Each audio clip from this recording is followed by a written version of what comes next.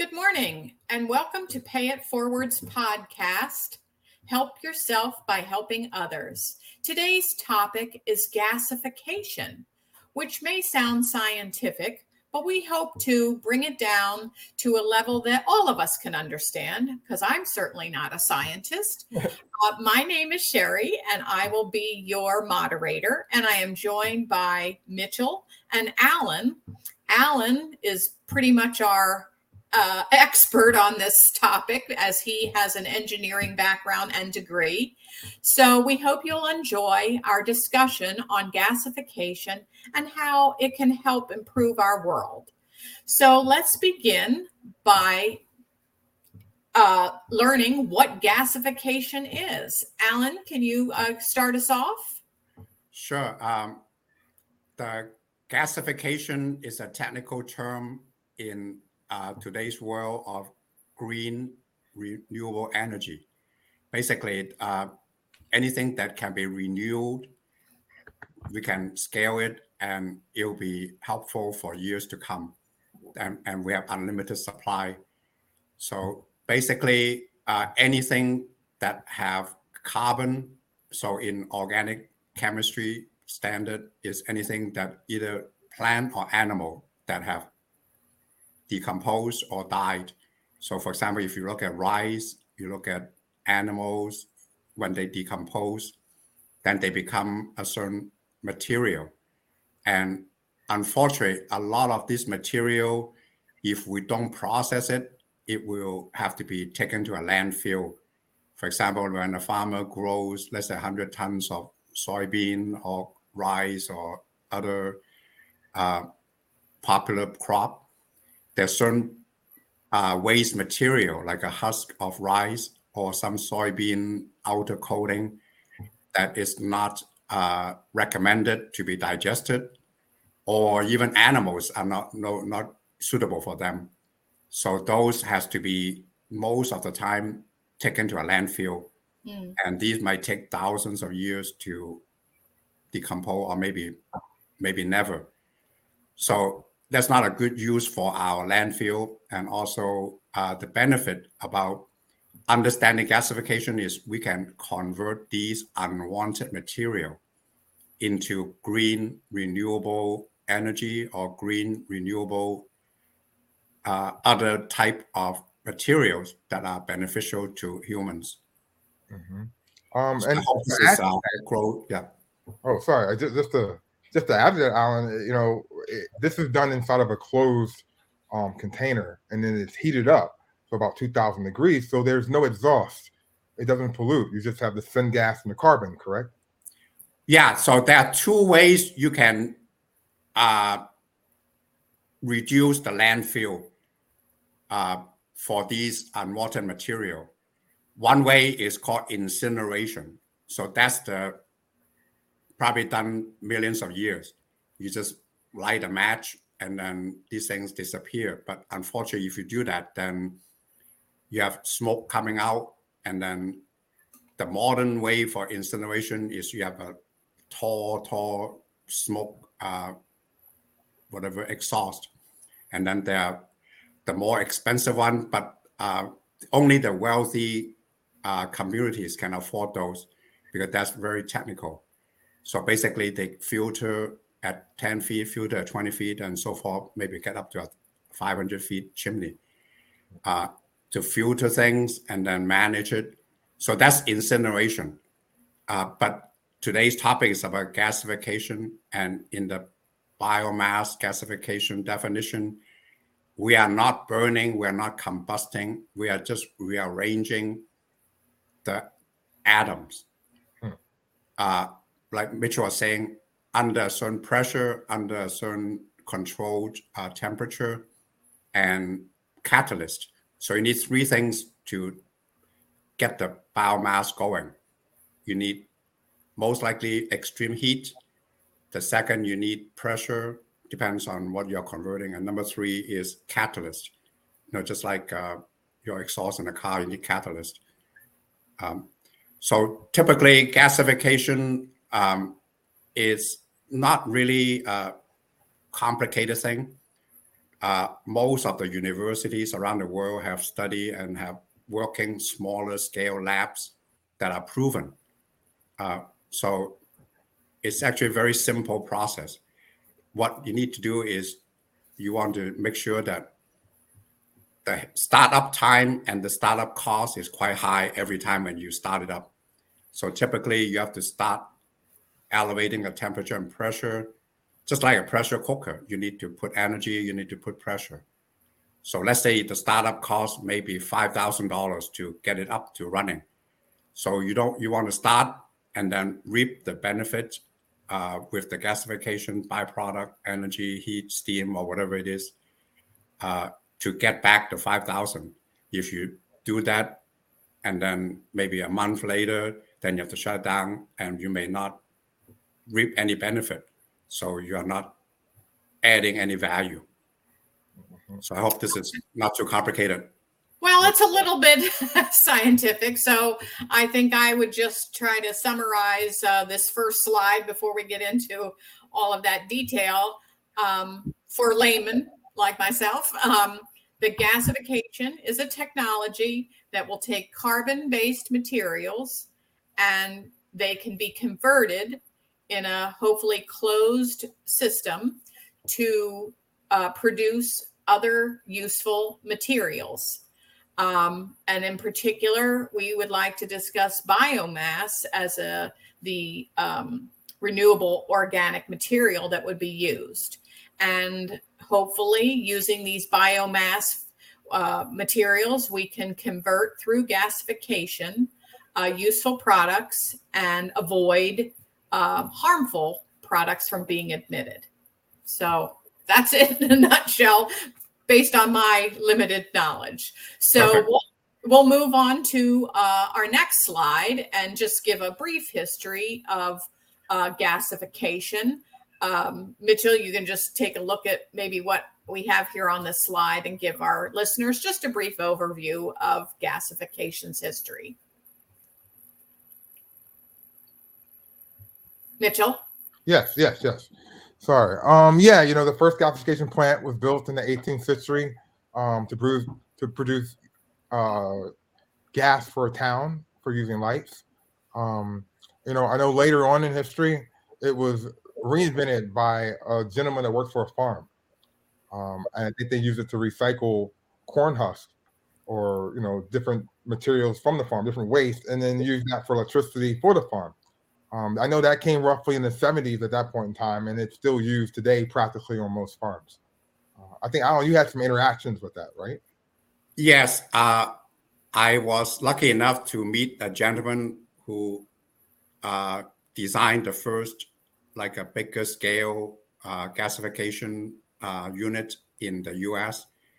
And I met him maybe 10, 20 years ago.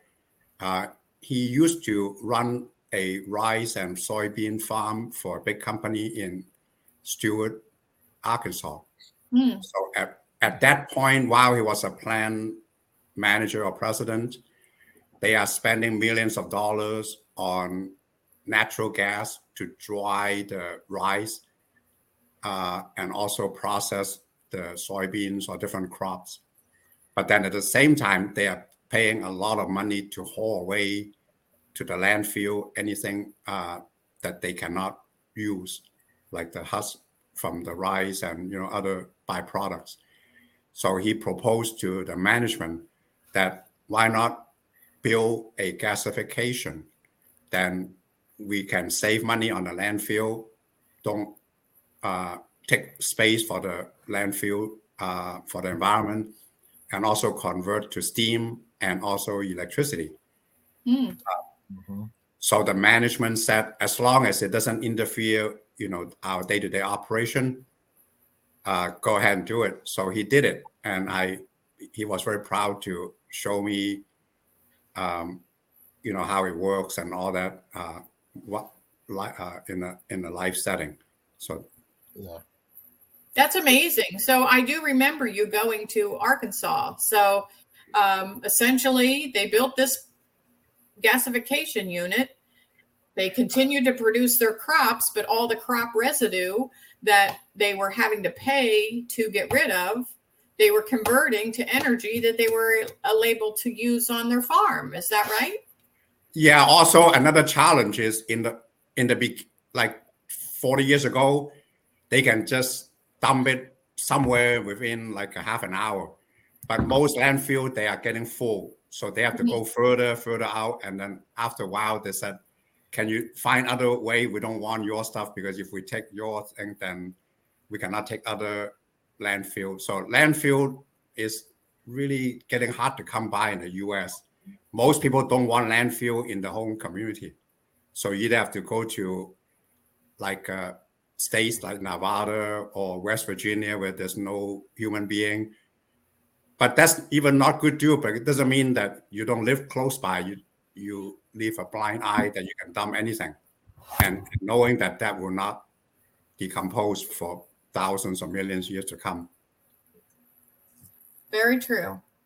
Okay, well, we will move on to our next slide, which is how gasification works. And again, I think we're going to turn to you, Alan, to give us an overview of how the process works. Yeah, actually, I touched on this a couple of slides back. Yeah. I was a little bit ahead of myself. So in a nutshell, it's very simple. Is if you do it in a lab, it's actually several steps, just like the drawing here. But in the lab, then obviously cost is not an issue.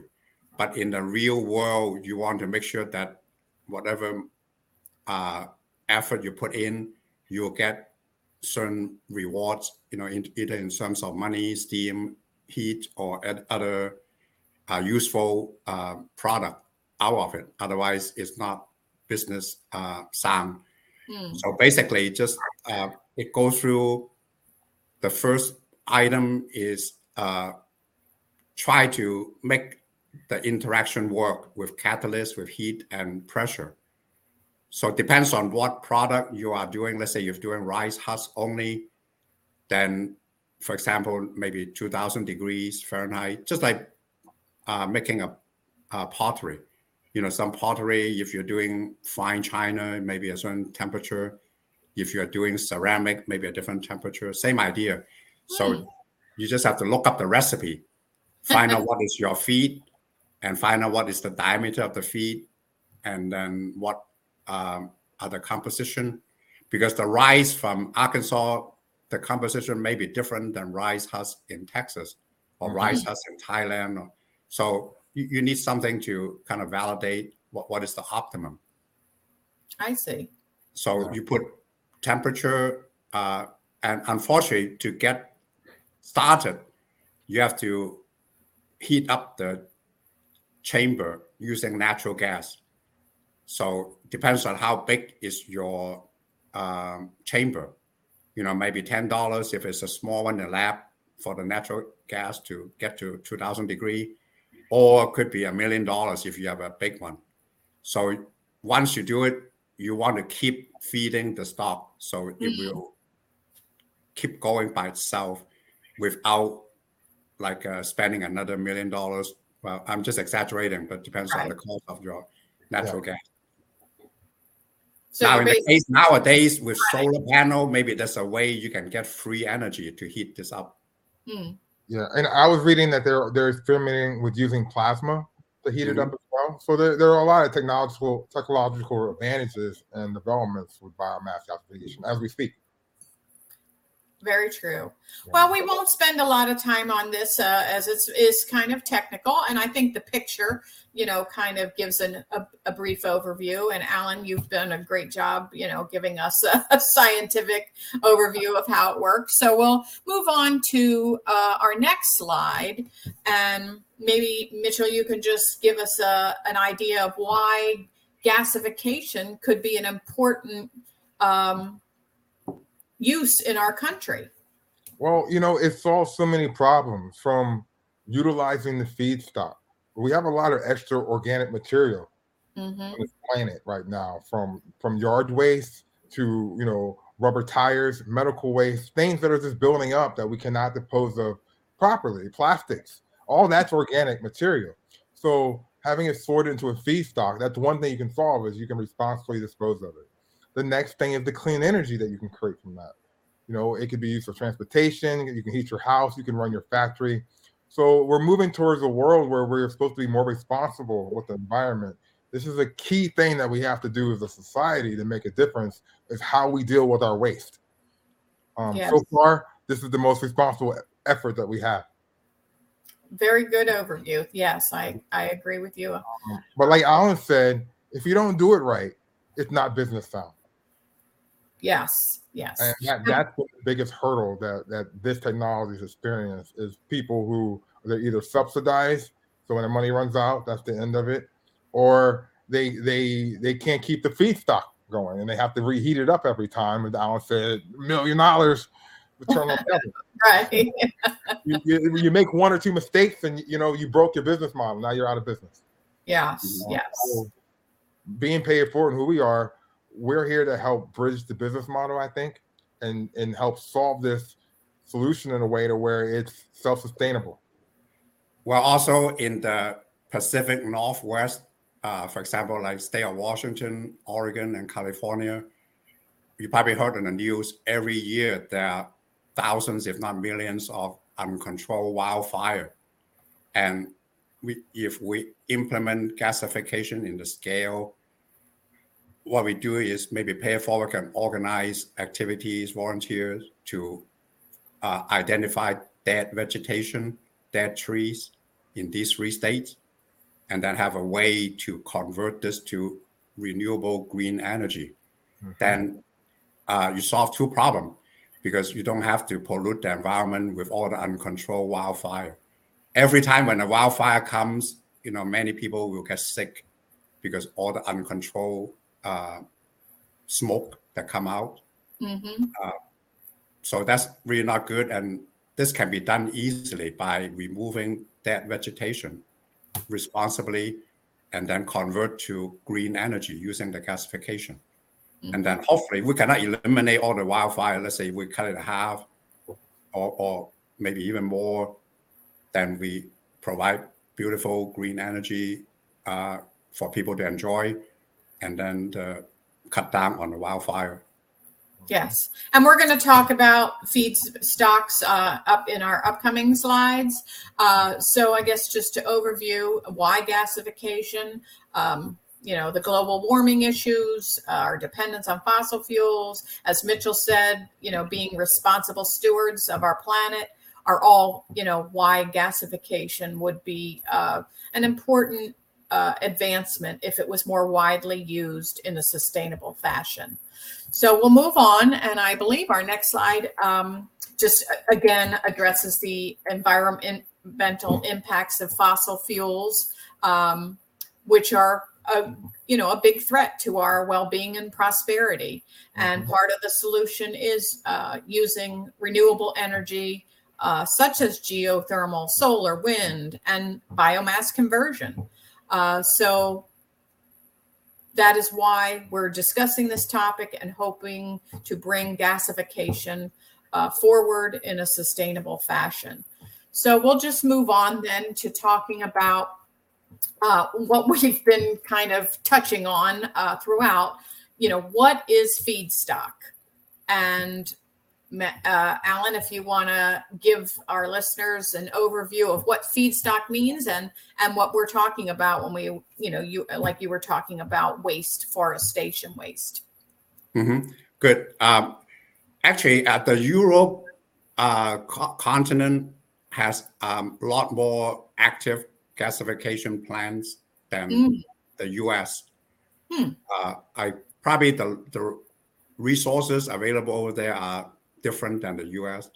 So basically, they actually buy feedstock from the US, I believe it or not. So, so every year there are companies in the US that collect either responsibly grown brand new plants or dead vegetation or whatever it is. Then they bring it to a factory. Then they sort out for example, like a tree, they probably remove the leaves, just leave whatever the trunk or the branches. And then with the machine, they can probably process millions of pounds or tons of this. And then they would make it into like a small particles, probably a size maybe of probably smaller than a golf ball or whatever the customer ordered. Then they would put it on a cargo ship and ship it to Europe.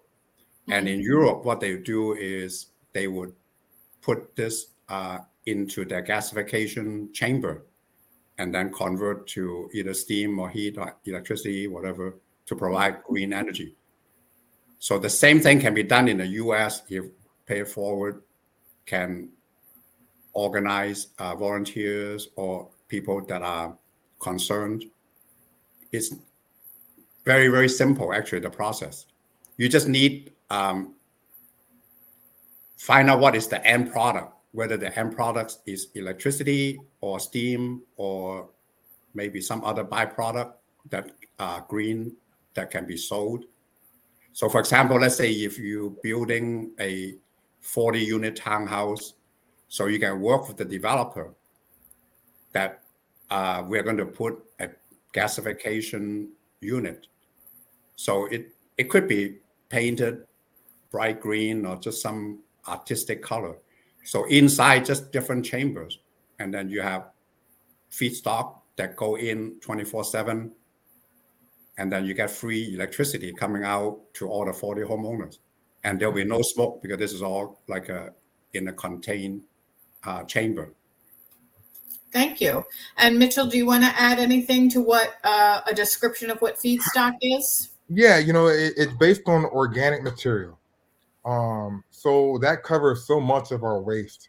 Like you see here, the rubber tires, the garbage in general, animal manure, and all the brush waste that we have.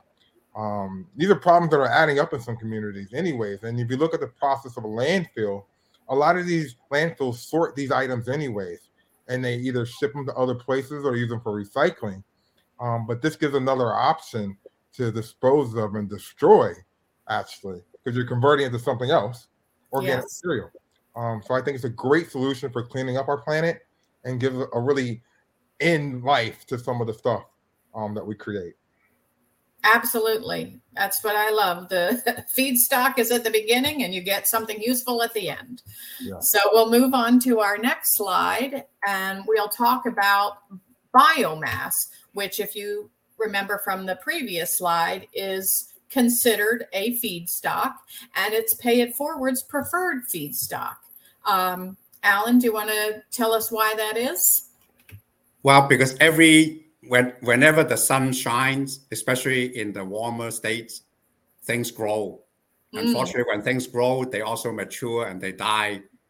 So every day, every year, we have more and more biomass that are kind of dead or not useful. Mm-hmm. So these typically get transferred to a landfill. But unfortunately, landfill is getting hard to come by. They open up a new site and then it gets full and then they have to get a permit to do another one. And so basically we are just ignoring the problem. But if we can, instead of taking millions of tons of these dead vegetation to landfill, if Pay It Forward can get hold of them, we can probably, process it into pallets or whatever the feedstock, and then provide green energy or green whatever items, for the current generation or future generation to come, then it'll be a win-win for everyone. Absolutely. And Mitchell, to go a little bit further, a little more detailed, we mentioned that biomass is Pay It Forward's preferred feedstock. And can you tell us a little bit about what that biomass feedstock might be, especially wood and crops? Yeah, well, one thing is you want it to be consistent. Consistency is important because you want to have a consistent byproduct. Whatever syngas comes out or steam, you want it to be the same thing. And it could range anything from, like I was saying earlier, just natural forest waste, that just occurs, which would break down on its own one way or another, but it could take hundreds of years. So we're speeding that up to where, we can actually grow certain trees and control the feedstock to help produce energy, which, forestry now, it's a positive thing because we would just replant trees and keep the environment going. I think using the wood and, the brush makes the most sense to be consistent and to have an endless supply because that's nature. But with the other organic materials, it's hit or miss. Again, we don't want this machine to stop once it starts. So if you do something like tires or trash or waste, there's a chance that it runs out or you don't get a delivery. If we have you have trees that are growing naturally, you have a system to where you can always replenish. Right. So I think the bottom line, what you're saying, or what we're saying, is that, for a gasification plant or operation to be successful and sustainable, it is mandatory that you have a reliable and predictable feedstock, because you don't want the operation to stop. It costs more money. You're wasting more energy. So to keep the process going, you need to have predictable feedstock. And ideally, we would want to have feedstock that is either at no cost or that we would be paid to remove.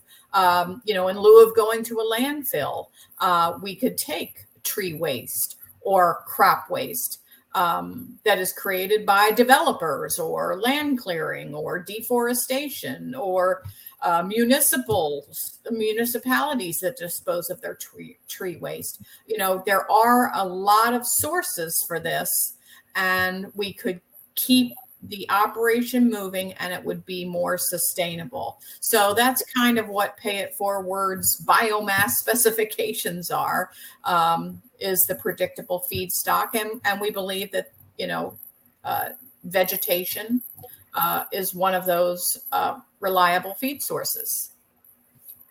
Yeah, so, for example, we can probably follow the FedEx model. So let's say you Pay It Forward, start a sizable biomass facility.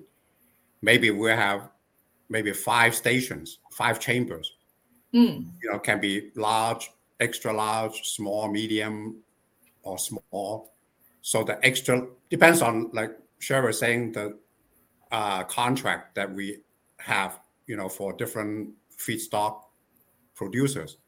So maybe the big one, maybe general highway cleaning, tree waste. So that one, let's say we sign a contract for maybe 100 tons a year or whatever, then we can size that one as a big one. So every single day is processing these highway tree waste and then convert into maybe electricity for townhouses or steam for other things, or maybe methanol or whatever. Then we have the smallest one, maybe a real tiny one. And that one can be flexible because like Mitchell was saying, we can sort the waste. So maybe this week we'll be doing tires. The tires, basically, you just have to remove the steel. So you have to buy a certain machine to separate the rubber and the steel. But obviously the tire, it will be a much smaller scale compared to the highway trees, because highway trees, they grow like crazy. Tires is still a lot, but you don't need as big. So maybe first week you do a bunch of tires, convert to clean energy. Then the second week, then maybe something else, maybe another type of material, maybe like Mitchell was saying, maybe animal waste, can be manure from chicken or horses or whatever it is. And then the number 3 week can be plastic bags or whatever it is. So we just have to have contract in place. So this way we have a definite schedule. Yes. Yeah. Okay, so I was just going to move on to the next slide. Mitchell, if you could tell us, so where would Pay It Forward find trees and tree waste? What would our sources be to get reliable feedstock?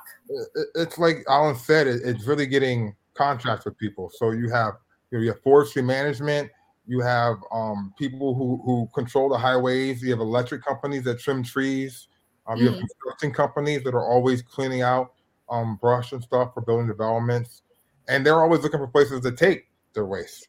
Right. So you just look at anybody that is constantly loading up the brush and everything, and we just give them an option to come dump it in our yard, and then we should have a machine to turn it into little pellets that will be used for the biomass. Right. I mean, I think too, another option is actually growing the trees for the plant. And that way it would almost be like a backup system, if you will. I think at one time we had looked at growing poplar trees in Puerto Rico. Poplar trees are a very fast growing tree, and they could be grown specifically for biomass production. And that would also solve other issues. We'd create jobs in Puerto Rico, and so that's also an option. So I do think, trees and tree waste would be a very reliable source of feedstock. Okay, so we can move on to our next slide. And this is what the applications and benefits of gasification may be. Who would like to address that, Alan or Mitchell? Mitchell, you want to take that one? Sure. I mean, this is a great slide to explain what you can get out of it. The electricity, the steam, various chemicals, especially like methanol, which we discussed, and fertilizers, and using that directly to make power where you're at. So this can be self-sustainable to some degree, where if we have a biomass facility, our own internal electricity can be coming from that, kind of make a cycle or loop. And on top of everything, we're cleaning up the planet using the feedstocks. Whether we have, we can grow to supplement, but I'm sure there are plenty of people that want to bring us their waste to be disposed of. Well, another byproduct is the ash. So when you convert, let's say, rubber tires or any other stuff, not only are you getting the free energy more responsibly, no pollution, there might be other ash or other like steel that you can sell it back to the manufacturers, and they'll be glad to do it, because normally these things, heavy particles, they'll be either buried in the ground and contaminate water for generations to come, or if you incinerate it, it will go up in smoke and then fall down, and then will be cancer causing for other communities. So this way, the ash can be sorted out very easily, and then get responsibly used in industries. Yeah, and that ash itself is going to be mostly carbon, which can be used as a type of fertilizer, mostly, or as another source of fuel in some aspects. But there's also be precious metals that drop. So there's gold, titanium, and silver, and everything. So this gives an opportunity to help cover some of the costs what we're doing by sorting the ash out and getting the carbon and the precious metals. Oh, that's interesting. Okay. Well, those sound like great benefits. I will move on to our next slide, which is the demand for methanol, because I think Pay It Forward has discussed that as a possible output for the gasification plant. Alan, would you like to tell us about methanol? Sure. Methanol is an interesting chemical. Basically, it's almost like gasoline, but it's a little slightly different composition.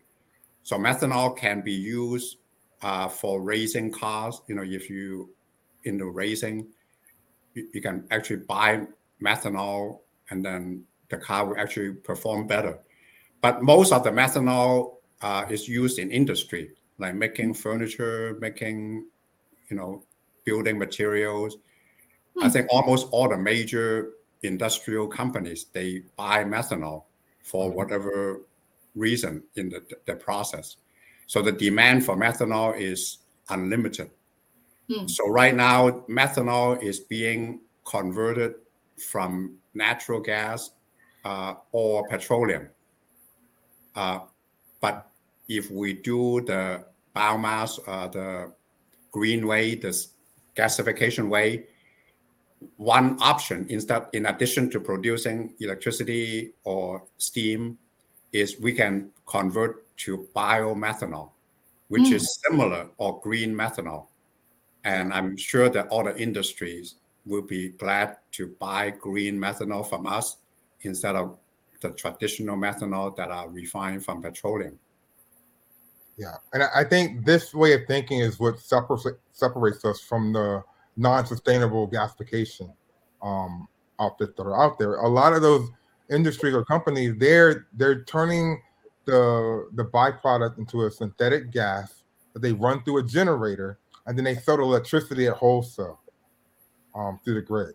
This is one of the reasons it's not sustainable. They're not getting that much money out of their feedstock. This gives us an opportunity to balance it out a bit more by selling the methanol different volumes. So just a different business model, different method that hopefully would make all the difference in helping this idea scale. Absolutely. Okay. Our next slide, it talks about the challenges.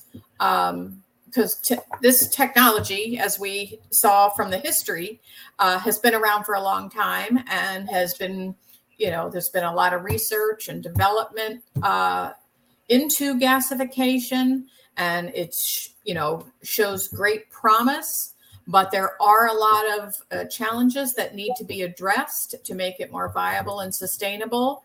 The picture to the right is from a plant in Vero Beach, Florida, that closed once the subsidies ended, which is such a shame.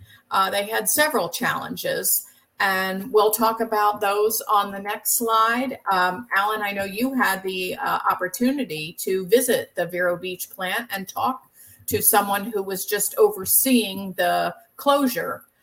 So can you tell us about some of the challenges that that plant and any plant faces?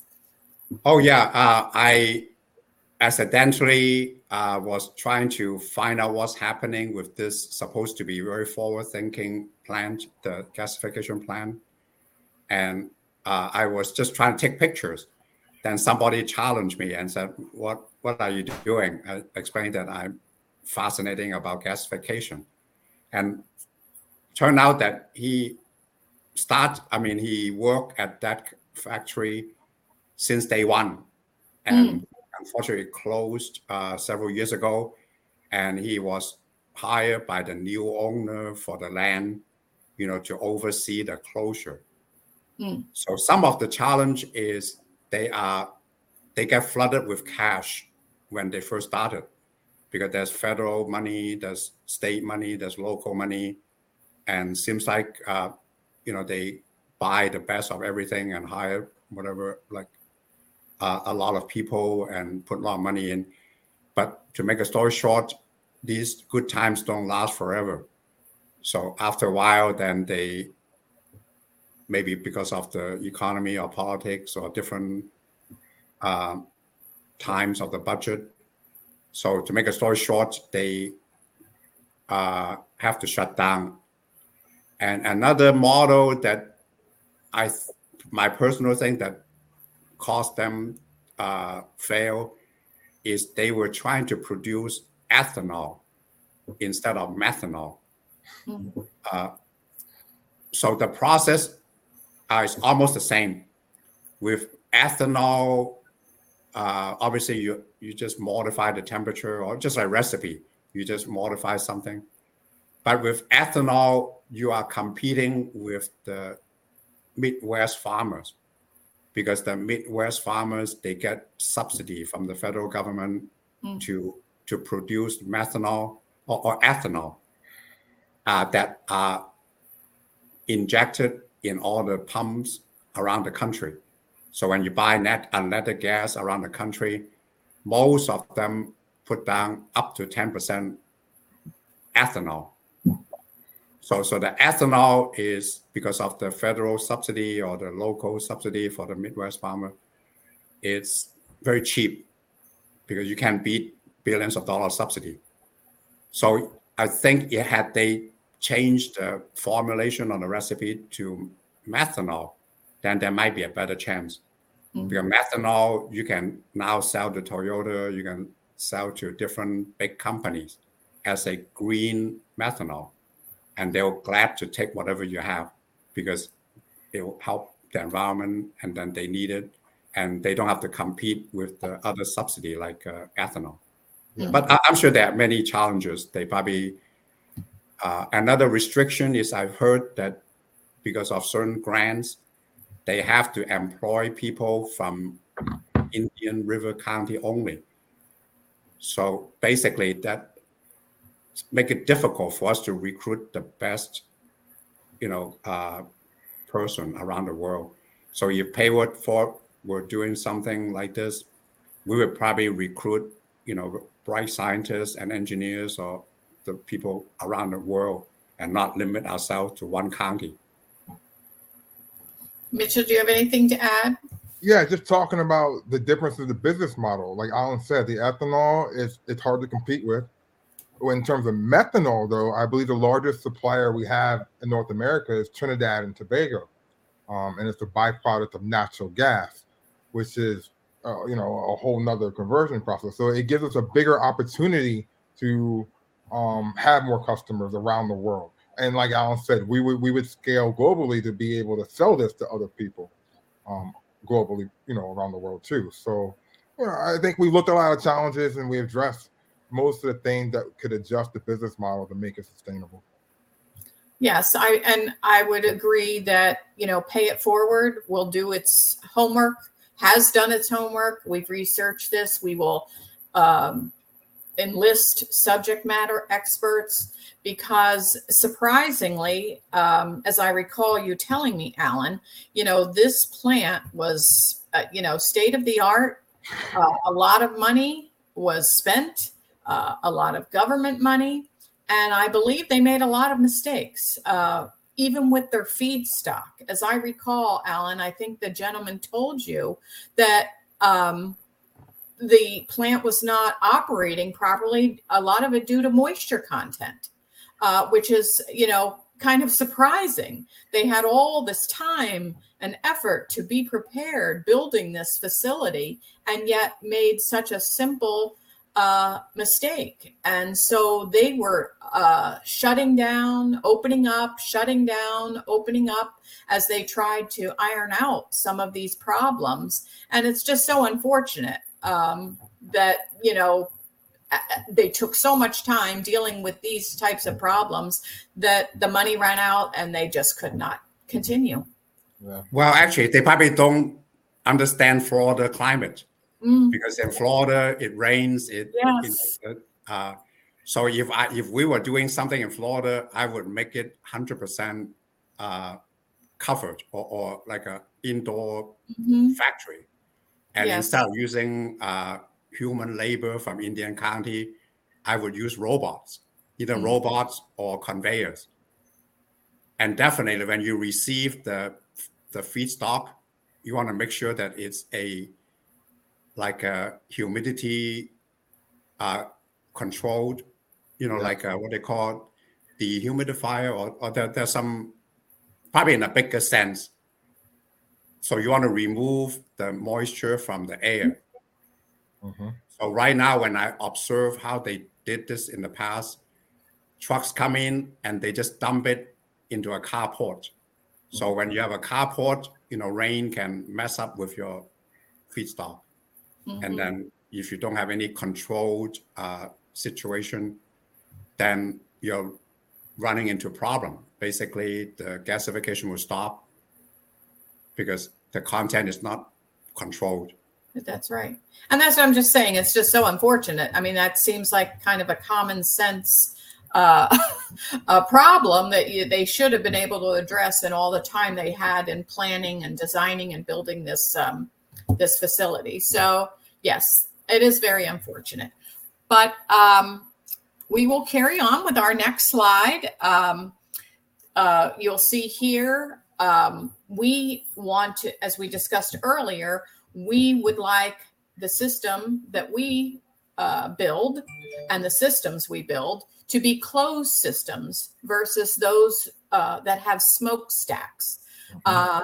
So would one of you like to just talk about, I guess, the difference between what is going on with a lot of municipalities who do have gasification plants, but they are still producing emissions?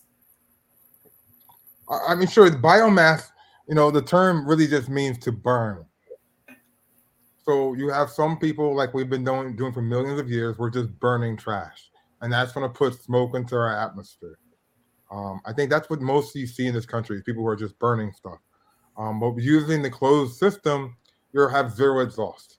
You're just going to have possibly steam, and then the ash, and then the byproduct.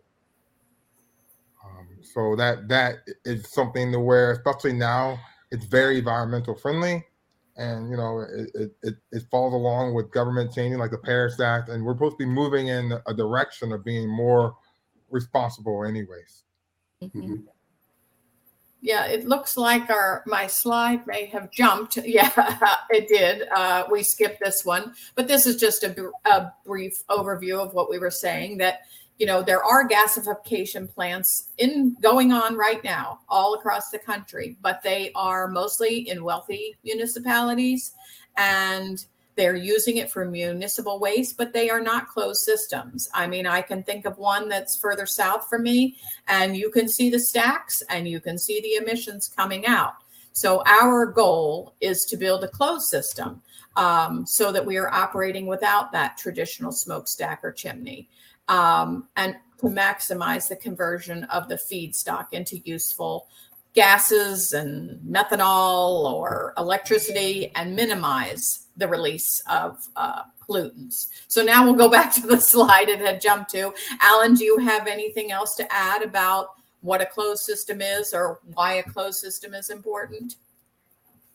Yeah, basically, in order to have a better environmental friendly or green system, the gasification closed system is the preferred way, because like Mitchell was saying, there's no chimney. Basically, you just rearrange the molecules or the stuff from a tree product into methanol, just like cooking, you're converting one way and the other, but without the harmful gas that will be emitted. And anything that are not converted will come as ash, and then you can sort out the ash and figure out what makes sense.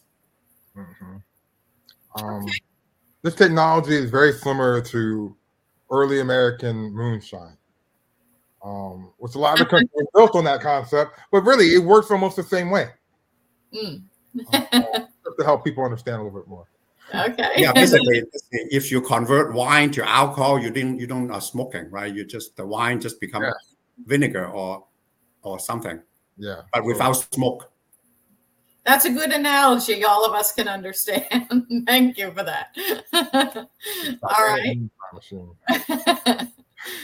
Okay, so our next slide is really the beginning of our conclusion of this podcast.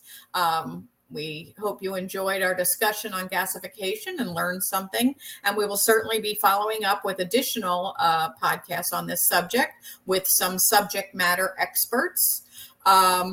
But for now, we would just like to encourage our listeners to check out our podcasts. We have many on very interesting topics, shipping, longevity, memory loss.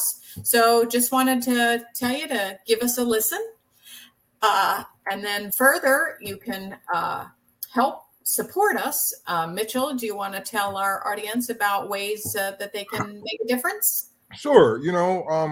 We're looking to either build a biomass plant or to purchase one.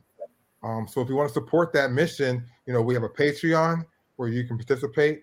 And if you want to learn more about it, you can go visit our website, payitforwardonline.org. And if you want to learn more about us, you can visit our Facebook page or listen to some of the other podcasts we have, helping yourself by helping others. Yes, because as the headline reads there, together we can do more. We are Pay It Forward is committed to making a difference in this world, and gasification is just one of our many programs, but we can't do it without you. So together we can make it happen. So finally, we just want to say thank you for listening. We hope you'll join us again. And as we always say at the end, keep paying it forward. Okay. Bye-bye. Bye.